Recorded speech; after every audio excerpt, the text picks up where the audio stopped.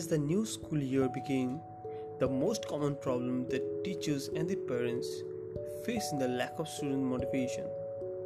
Motivation can either come from within the student or from outside.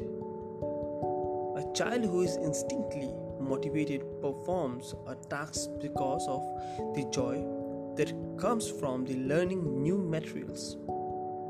A child who performs in school to gain parents' approval, grades, or rewards is extremely motivated.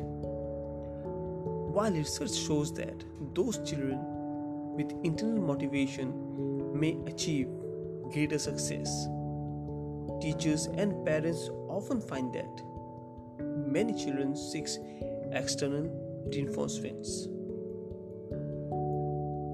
Parents who ask questions that lead to more questions for a child and more successful in developing the instinct motivation.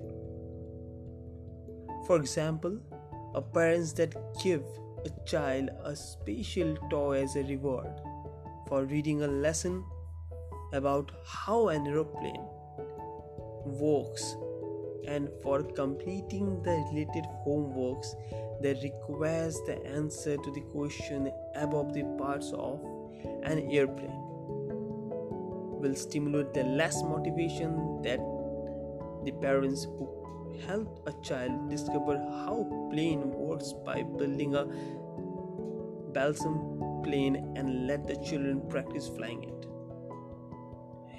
The parents can ask what to change the plane flight pattern. The child can then experiment, discover, and generate new questions and new discoveries.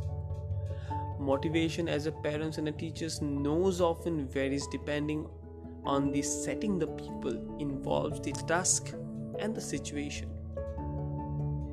A child with a learning disability may be a very reluctant reader who resists reading a science assessment or writing the homework assessment but eagerly observe all the teachers shows that vaporization of water in a science class.